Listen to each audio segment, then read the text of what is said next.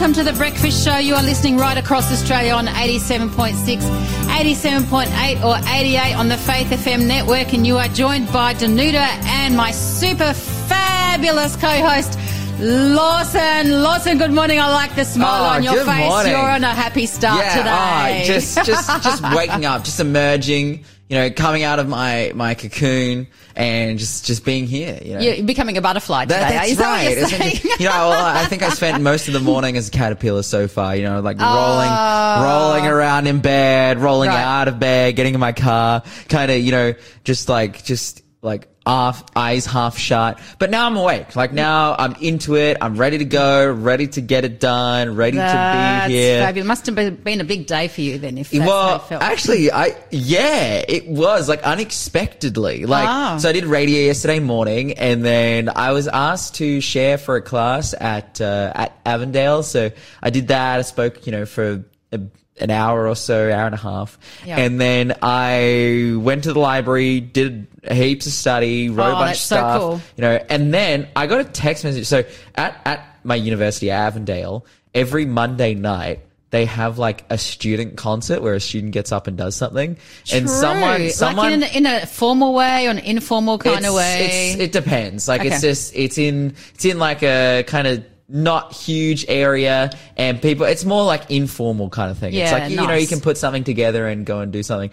I got a text at midday. Oh, hey Lawson, someone pulled out. Do you want to do it today? And I was like, oh. So I had and you said yes. I said yes. I mean, cause I was thinking about doing it, and then, I'd kind of have a bit of a band with me and stuff, but I had no time to organize that. So I got up at 9 and just belted out some songs. Actually, it went really well. I play lots of instruments and I sing and stuff. I bet the students loved it. Oh no, it was amazing, but it just means that started at 9 p.m. Wow. And finished at 10. So I got to bed late.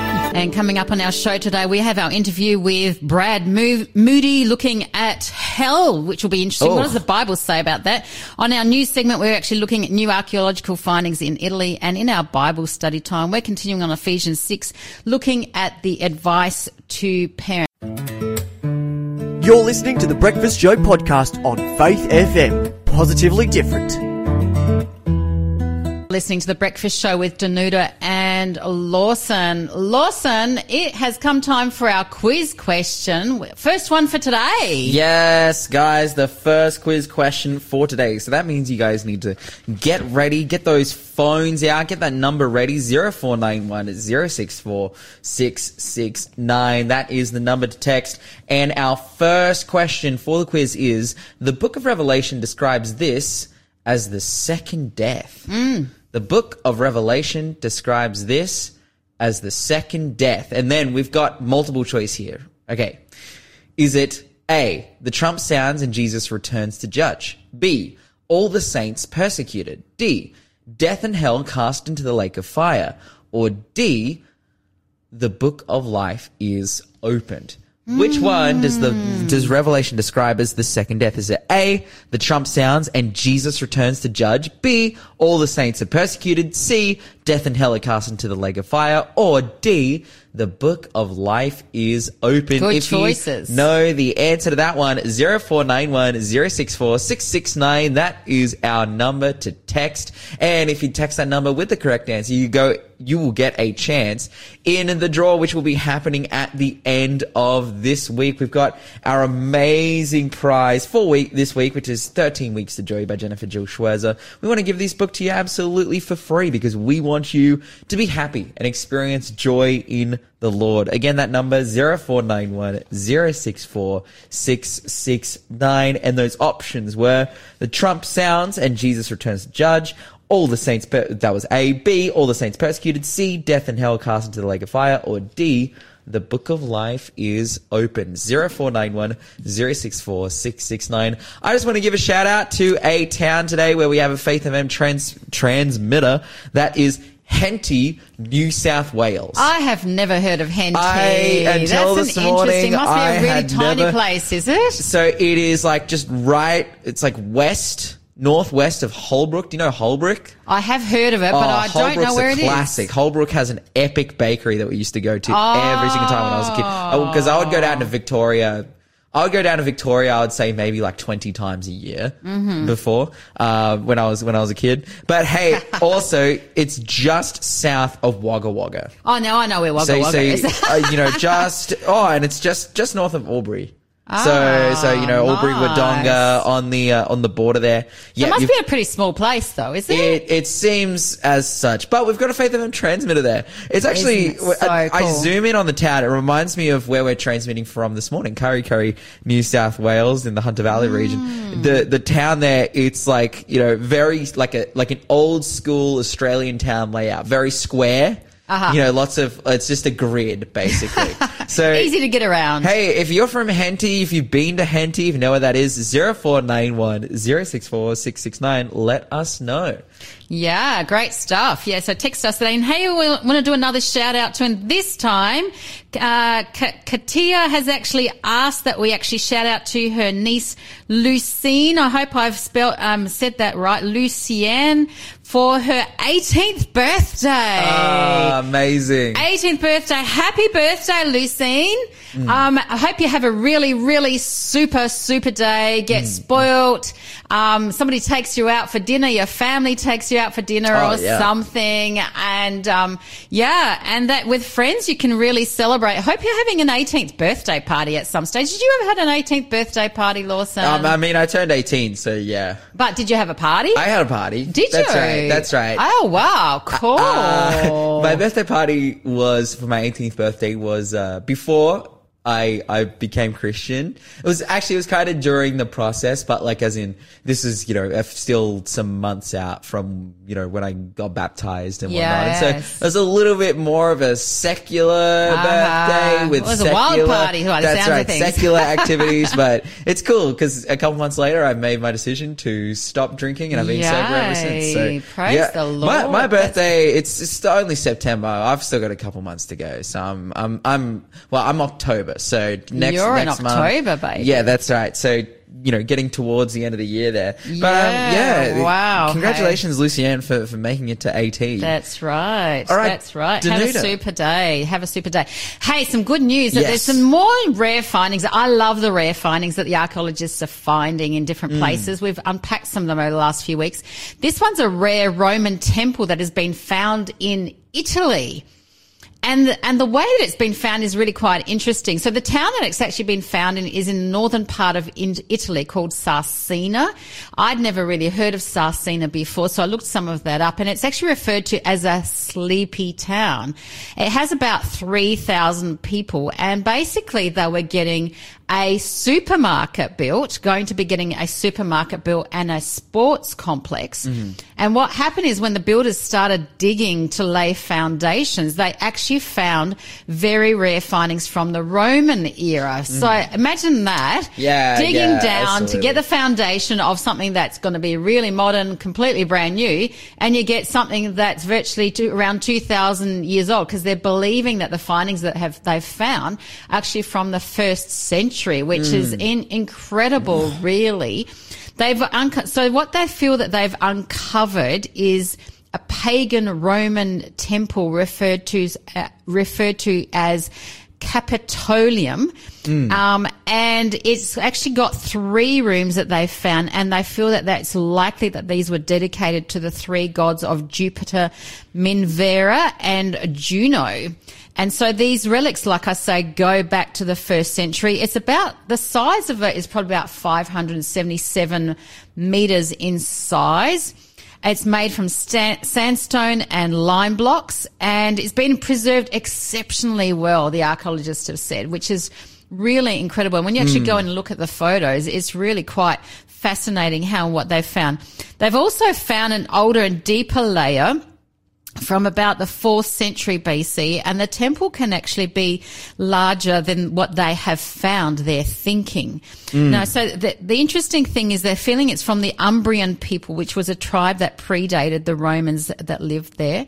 And so Sarsina is a place that was actually captured by Cornelius Scipio in 271 BC and later became a town of the Roman Empire. So just really fascinating stuff, with what they're actually findings. So this sleepy town, as it's been always called, has now become a town that has suddenly attracted piles of tourists. Imagine Wow, that's amazing. Imagine the change in that. Just like these people who've had their quietness in that town and no longer having the quietness. But I bet they're absolutely excited, with what has been found. And I love, again, the fact that with history, it tells us that the Bible, is right because there's so much history about the Roman Empire. Yeah, absolutely. And I love that, so they've tried to lay some foundations to build a supermarket and a sports complex to expand their town so potentially more people can come. Yeah. But in doing so, before they've even put down a brick, they're attracting even the foundation. That's right. They're attracting people from all over the place to come and to look at the various archaeological findings and this temple and whatnot. That's amazing. Though it's really interesting finding Roman Empire artifacts and whatnot in England because they were very much transplanted there. Like you had England that was for a long time was, when we talk about like pre-Roman, Roman Empire era history for England, it's just a very small villages and towns and whatnot on the Isles. And then all of a sudden the Romans rock up and so a lot of that culture and whatnot was transplanted into England. Into there, that's right. And then, spent some time there and then eventually, after 476, the division of the Western Roman Empire, England declaring its sovereignty, and then you come to 1066 and the invasion of the Normans and, basically the foundation of modern England today.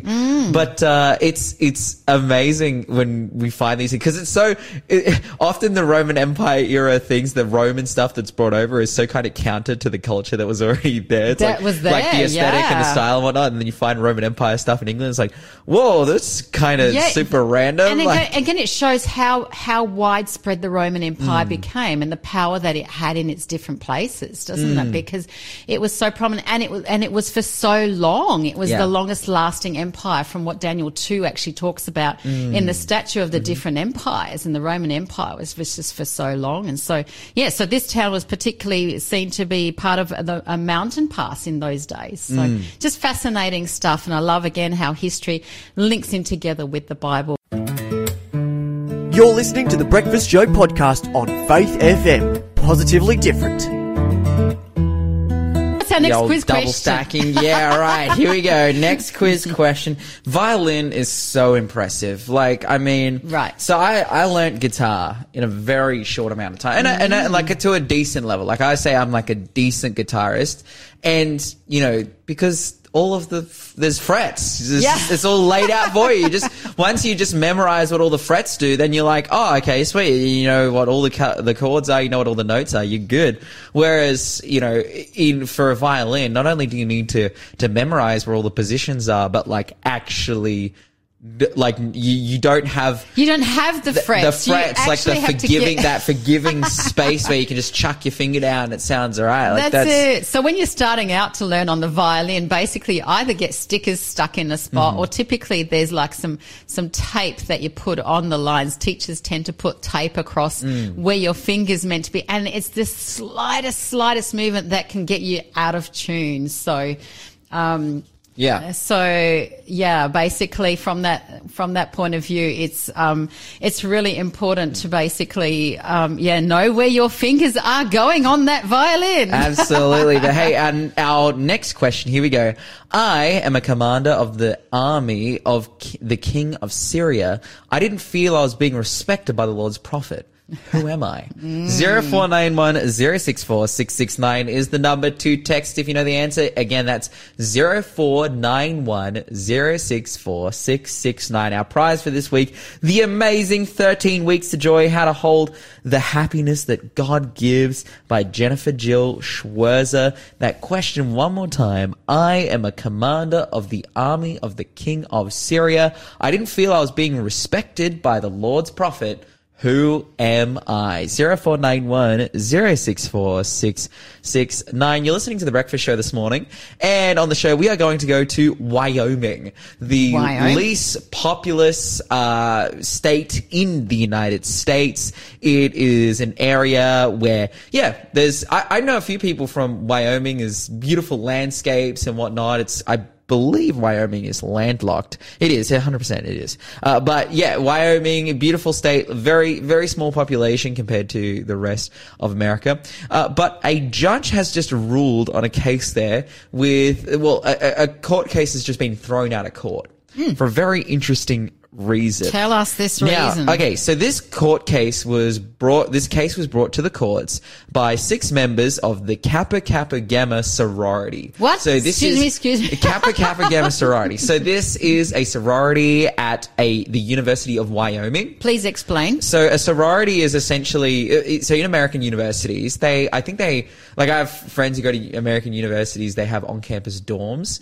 but then they have fraternity houses and sorority houses as well, which are usually off campus, and it's associations that are put together by the students where you can join and go and live there. And usually all of them have like Greek names for some reason. I'm not sure why. So it becomes a whole Greek culture where they have Greek fests of food together and probably. And there is a lot of kind of, because there's lots of I remember just watching Hollywood movies and stuff growing up about, it's like university movies and about sororities and fraternities and how they would all party and do stuff and whatnot. But, which I think is unfortunately a big culture of that. But then simultaneously, these are, organizations that people join and live in and go to make friends and these kinds of things. Like here in Australia, we don't really do that. We don't have fraternities or sororities. We just have lots of student clubs and people do that. And they have student clubs in the States as well, but also these sororities and fraternities, because you can go there to live instead of living in, the on-campus dorms or whatever. You can go and live in one of these houses with a group of guys. Cool. Or so they've got choices. Yeah. Yeah, they've got choices. That's ultimately what and it's a private kind of choice, but then you can get affiliated with the uni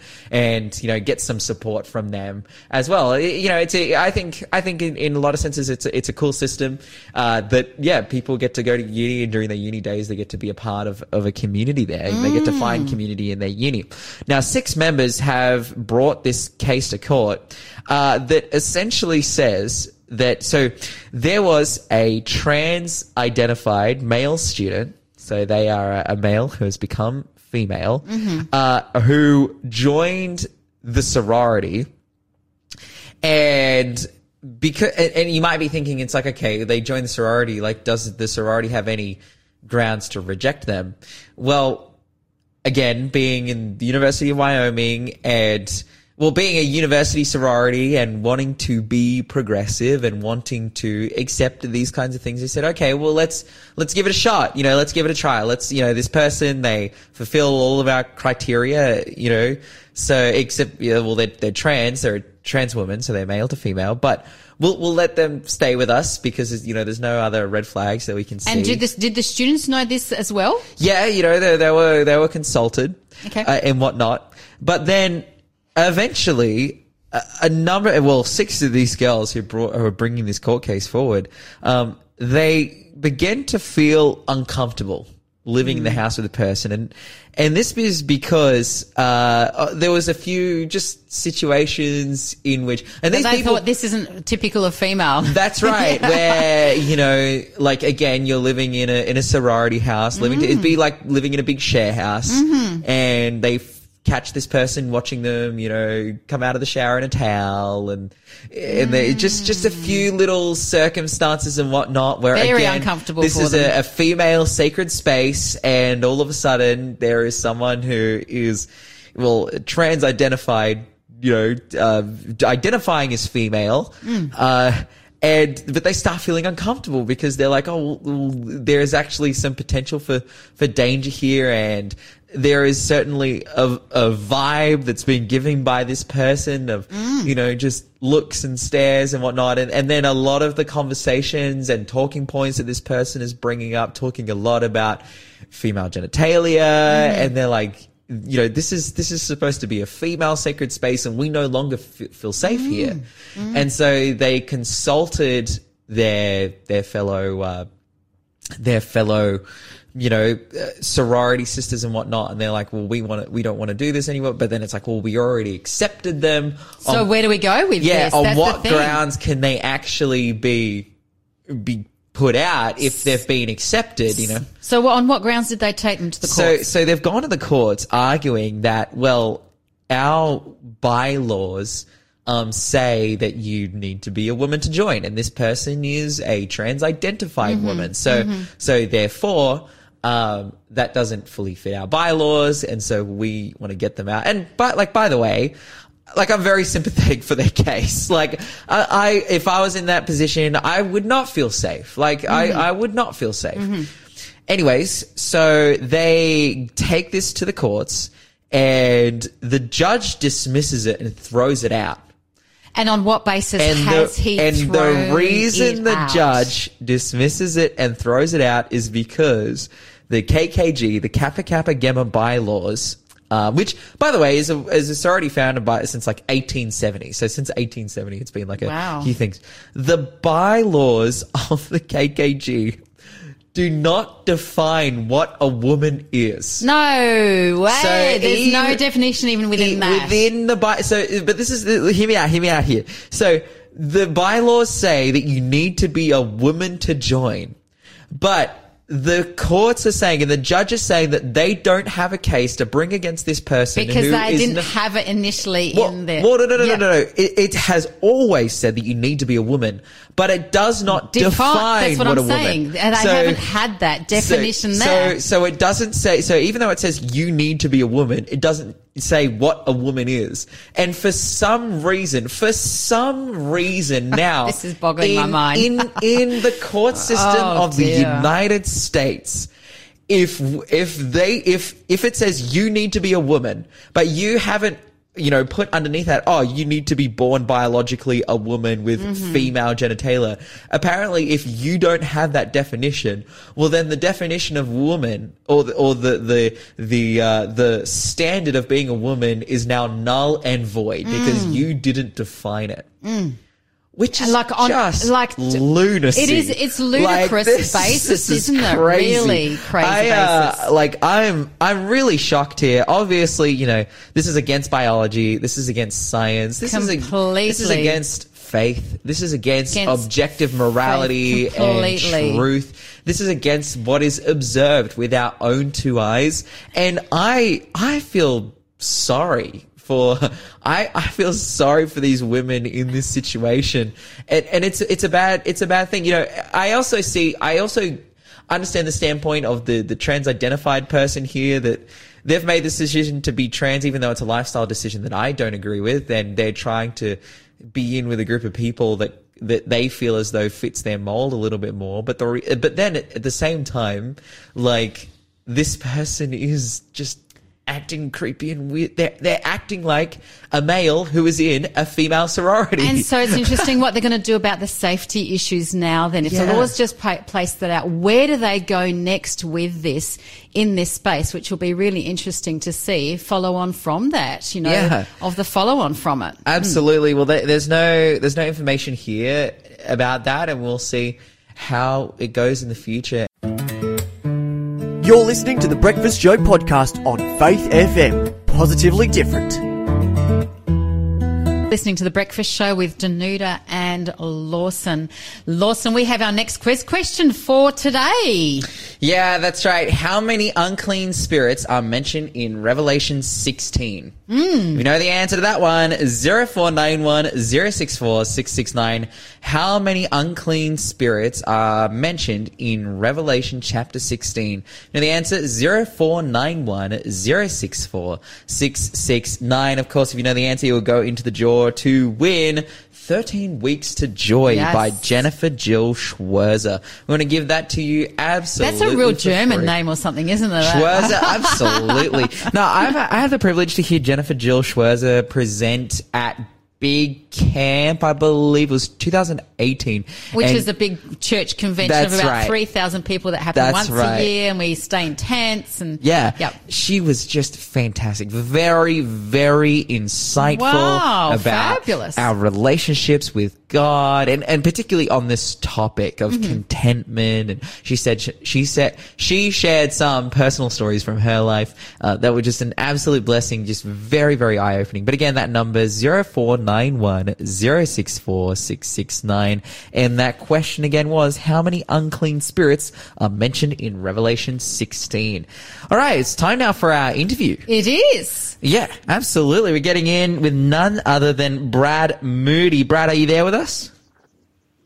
I am indeed. How are you, Lawson? Oi, I'm killing it, bro. So is your standard Danuta's line. killing it as well. We're killing it. We're living it. I don't know if I'm killing it. That's Lawson's standard line. Kicking goals, like absolutely. Call us Ronaldo, because we are kicking goals in the studio this morning here with Brad Moody to talk about apologetics. We're talking about doctrines of the Bible. We want you to kick goals with us. That's what he's saying. Yeah, absolutely. Kick some goals. Kick some goals. Kick some goals. Take it off to us about hell. What's happening about after the millennium? Because last time you covered about the millennium. So take it away, Brad. Yeah, absolutely. Thanks for that introduction. And you mentioned something a little ironic there, given our topic today, Lawson, about killing it, because we are talking about a pretty heavy topic on hell and what takes place, as you said, after the millennium. You know, for the last sort of couple of sessions, we've been going on this journey, essentially theodicy. You know, the concept of, if God is so good, then why is there evil? And we've been sort of delving into what the Bible says about that from various angles, and today is no different. Talking about how God can possibly be a God of love, while we study about this concept of what is commonly believed to be an eternally burning fire that people are sustained within. So we want to bring some clarity to that, because the Bible is actually pretty clear if you take it in its entirety. A lot of people will, particularly with this topic of hell, take one particular verse and they'll focus in on it as like the entire definition of their belief of hell. And really with this particular topic, particularly given that it's such a delicate one, talking about the cessation of life, we need to be taking it as the Bible reads, from here a little and there a little, we're told with one of the major prophets. You know, take a little bit here and a little bit there, rather than trying to piece one verse as like the ultimate explanation of the entirety of this idea. Yeah, we call that weight of evidence study, essentially, that we take all of the verses that talk about hell and build a case for what the Bible is trying to talk about, rather than just taking a single verse and just making that the definition of a doctrine and an understanding that is so critical and necessary as hell. And that is like very prolific in the Bible. Like it is talked about, you know, maybe not as much as some other topics, but we have a fair bit of information, and let's go through it and, you know, let's build a case. Yeah, absolutely. What the Bible is actually saying. So it's worth, I think, just reestablishing the context of God being a God of love, using Jeremiah 31 and verse 3, that says that he has appeared to me of old. This is Jeremiah saying, you know, that he has appeared to me of old, saying, yea, I have loved you with an everlasting love. Therefore, with loving kindness, I have drawn you. So God is a God of love. And we need to just remember that from the outset, that is critical. The Bible says that God is love, and he says it of himself. And therefore, everything that he does has to be done in and through love. This is one thing that just begins from the outset to undermine the concept of an eternally burning hell. But we'll come to that in a minute. Another verse that really gives us some great context is Ezekiel 33 and verse 11, which says that, as I live, says the Lord, I have no pleasure in the death of the wicked. And he goes on to say, but that the wicked will turn from his way and live. And then he repeats himself. He says, turn ye from your evil ways, for why will you die, O Israel? And just a caveat here, he says, why will you die? He doesn't say, why will you fall into a pit of burning sulfur and there burn for eternity while I sustain your life, perpetually burning you there and torturing you there because I have pleasure in your death. No. I have no pleasure in your death. You understand what I'm saying here, right? Well, this is what God is trying to clarify with humanity. Thank you. Exactly right. And this is just so paramount that we understand this concept before we even start talking about what hell is and what that looks like at the end of the millennium. But another question that may come to people's minds is like, well, why is it that we've been here so long? Why is it that God has not done something about this whole evil problem? Because this is what hell really is. Hell is about God eradicating evil, eradicating the problem of sin, eradicating all the suffering that people are undergoing. That's what it is. It's a cleansing process. It's not a torture process. That's not what its purpose is. And a lot of people may be like, well, why is it that God hasn't stepped in and done something about all this evil problem as yet? And 2 Peter chapter 3 and verse 9 says that the Lord is not slack concerning his promise, as some men count slackness, but he's long suffering to Love us. that verse. And he doesn't want anyone to perish. Yeah, right? Because it's repeating that same thing in Ezekiel 33, where he says, I don't want anyone to perish, but I want everyone to come to repentance. And so God's sort of stuck in this position where he's wanting to give everybody the opportunity to come to salvation. But at the same time, he has to bring an end to it at some point in time. So that's the question that a lot of people ask is, why is that God hasn't stepped in and done something about this right now? Well, the reason is that he's waiting patiently for everyone to have the chance to decide for salvation. But the Bible does say in Psalm 37, it articulates it very well. It says that the wicked shall perish. The enemies of the Lord shall be as the fat of lambs. And he's talking here about, it's the context of sacrifice. They shall consume away. Into smoke shall they consume away. For yet a little while they shall not be.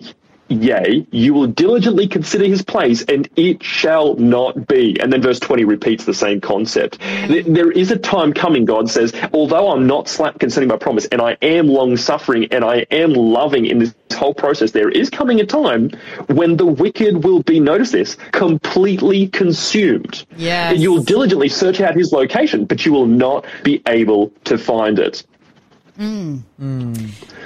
So furthering along from that, sorry, go ahead, Danuta. Yeah, no. And that's an interesting thing, because really, it is saying, look, I'm giving you all of this time, but there's got to come an end point in the end somewhere, really, and the choice is up to us each individually. Even when you actually think of John chapter 3, verse 16 and 17, which is, verse 16 is the most common verse that people know in the world from the Bible, that God sent his son, to say, that all may have eternal life. And then verse 17, he did not come to condemn the world, but that all might be saved. Yes. And all of that is really crucial and important to have within this whole perspective of what you're saying, that, God actually wants his people, wants everyone saved. But, hey, there's got to come an end point. Yeah. And I really appreciate the points that you're making, particularly in regard to, not finding them and whatnot, because the reality is that these descriptions of hell fly in the face of the commonly held notion that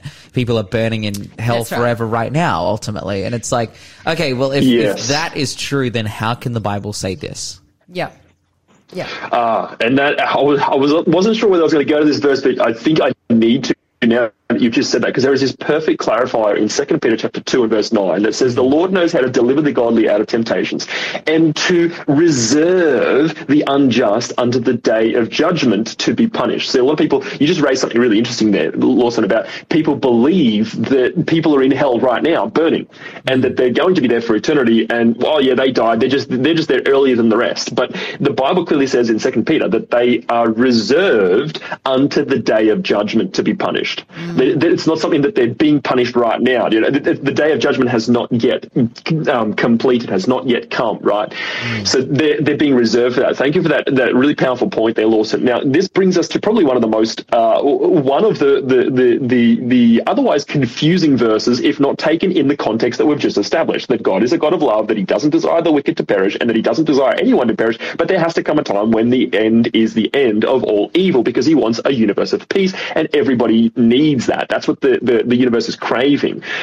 So Matthew chapter 25 and verse 41 is probably one of the most, tricky verses if we take it alone, because it says there, then he shall say unto them that are on his left hand, this is Jesus speaking, talking about the end of time, depart from me, ye cursed, into everlasting fire. Now notice this part, really important, prepared for the devil and his angels. Notice that it's not prepared for the wicked humanity. It's prepared for the devil and his angels, but it just so happens to be that if people don't accept Jesus Christ, that's where they're going to end up, just by unfortunate consequence.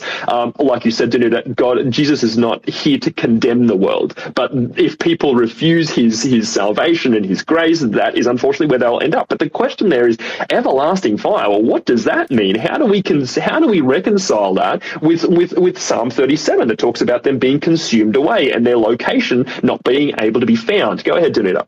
Well, the thing is, people put that that whole everlasting that's mentioned there with the everlasting life. That's where that confusion comes in so much, doesn't it? That because one is everlasting life, that it is for eternity, and here in this concept, people going like, well, how can that be continual and right now? And that's what confuses people so much.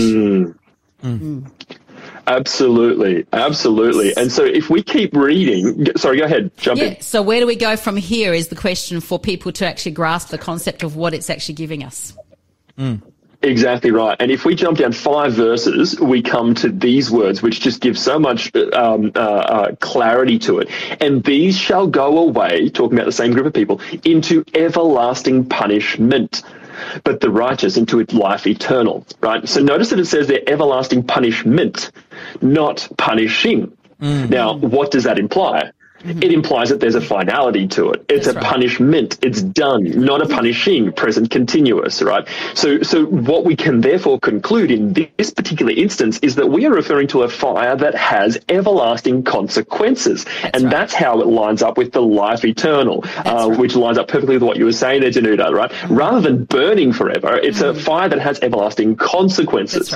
But now we also need to tackle another potentially confusing verse in Revelation 20 and verse 7 through to 10, when it says that when the 1,000 years are expired, this is what we're talking about, the context is the end of the millennium, which we talked about in the last session, Satan will be loosed out of his prison, and the nations which are in the 4 quarters of the earth, the number of whom is at the sand of the sea, they went up. Now, this is really important, and they went up on the breadth of the earth, encompassed the camp of the saints about, and the beloved city, and fire came down from God out of heaven. So where were they? Give me an answer. They were on the earth. That's right. They're on the earth, exactly. And then it says the fire comes down from God out of heaven, and then it says that it devoured them. And the devil and that deceived them was cast into the lake of fire and brimstone, where the beast and the false prophet are, and they shall be tormented. And here's where it seems to get confusing: tormented day and night forever and ever. Right? Now, I want to just clarify here, we know from Revelation 21 and 22 that there is going to be a new earth created. There is going to be an entire new heavens and new earth, right? Isn't that awesome? But the thing is, what this is saying here, it seems to imply that hell is a place on earth, not under the earth, not above the earth, not in some random spiritual place. It says that they went up on the breadth of the earth, and then fire comes down from God out of heaven, and then it devours them. So if they're on the top of the earth, then it means that the new earth or whatever, we're going to be in the midst of people burning for eternity on top of the earth, if we take that commonly understood idea of hell to its nth degree. We're going to be in the midst of those people on the breadth of the earth, if we take that as it reads.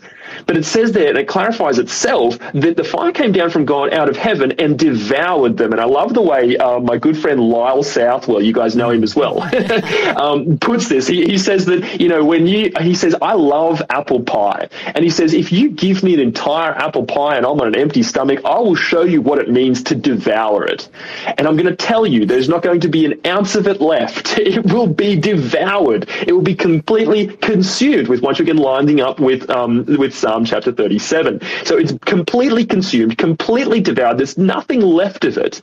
So then how do we reconcile that with being tormented day and night forever and ever? Well, let me just jump ahead here, and then I'll come back a little ways to Exodus chapter 21 and verse 6, which clarifies what an everlasting or what a forever means in a physical context. It's talking there about somebody that has has sold themselves as a slave to somebody because they were in severe debt or whatever situation has led them to that, and they've got a set period of time when the master was supposed to keep them in slavery, and then after that they had to let them go free, and it was like a period of 7 years, I believe. Now the master then would say to him, it's your time to go free, but if so be that servant or that slave had then acquired himself a family and set himself up under the master's house, and he comes to the master and he says, look, I actually love serving you, I want to continue serving you, then the master, it says, will take him and bore his ear through with an awl. In other words, just pierce his ear, and then from there it says these really interesting words in verse 6 of chapter 21 of Exodus, he shall serve him forever. Same word, forever, right? And it says he's going to say, well, obviously he's not going to serve him after he has died. And so this is what it means. And there's other verses which can actually add to this as well. That's just one particular reference. But it's basically saying that forever in that Hebrew mindset is until death, right? Until death. That's what it sort of implies. And so if we take that, it gives a little bit more clarity to the idea of that fire which devours them and seems to last forever, because, well, that's what it would be like to burn in a fire. It would feel like forever, but it's not going to continue until forever, for eternity, but it will just last as long as it takes to consume the fuel. And I'm aware that our time is sort of running out here, so let me just try and sum up a few things here without missing some important points.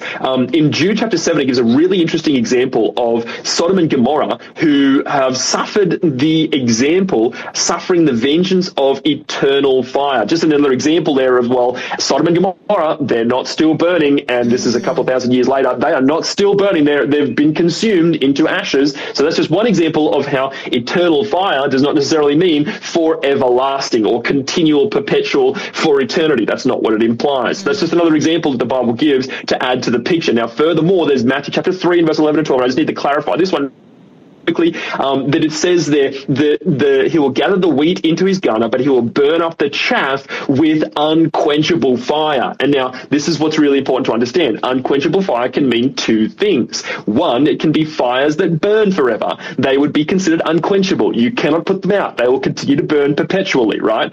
The alternative perspective is one that we can use the example of the fires that burned on the Australian coastline a few years back. They burnt and they were unquenchable. No one could put them out. They just kept burning, but they're not still burning. They were unquenchable, but they stopped themselves at what period in time? When they ran out of fuel. Yeah. And this is the same concept when we see the concept of hell, right? It is once the fuel is consumed, then we can understand that the fire will exhaust itself. It will go out. And then one final verse, just to tie it all off, Revelation chapter 21 and verse 8 says, but the fearful, the unbelieving, the abominable, the murderers, the whoremongers, the sorcerers, idolaters, and liars shall have their part in the lake which burneth with fire and brimstone, which is the second death. It doesn't say the second dying. Once again, implying finality, the second death, which brings us to our next topic that we're going to discuss next time,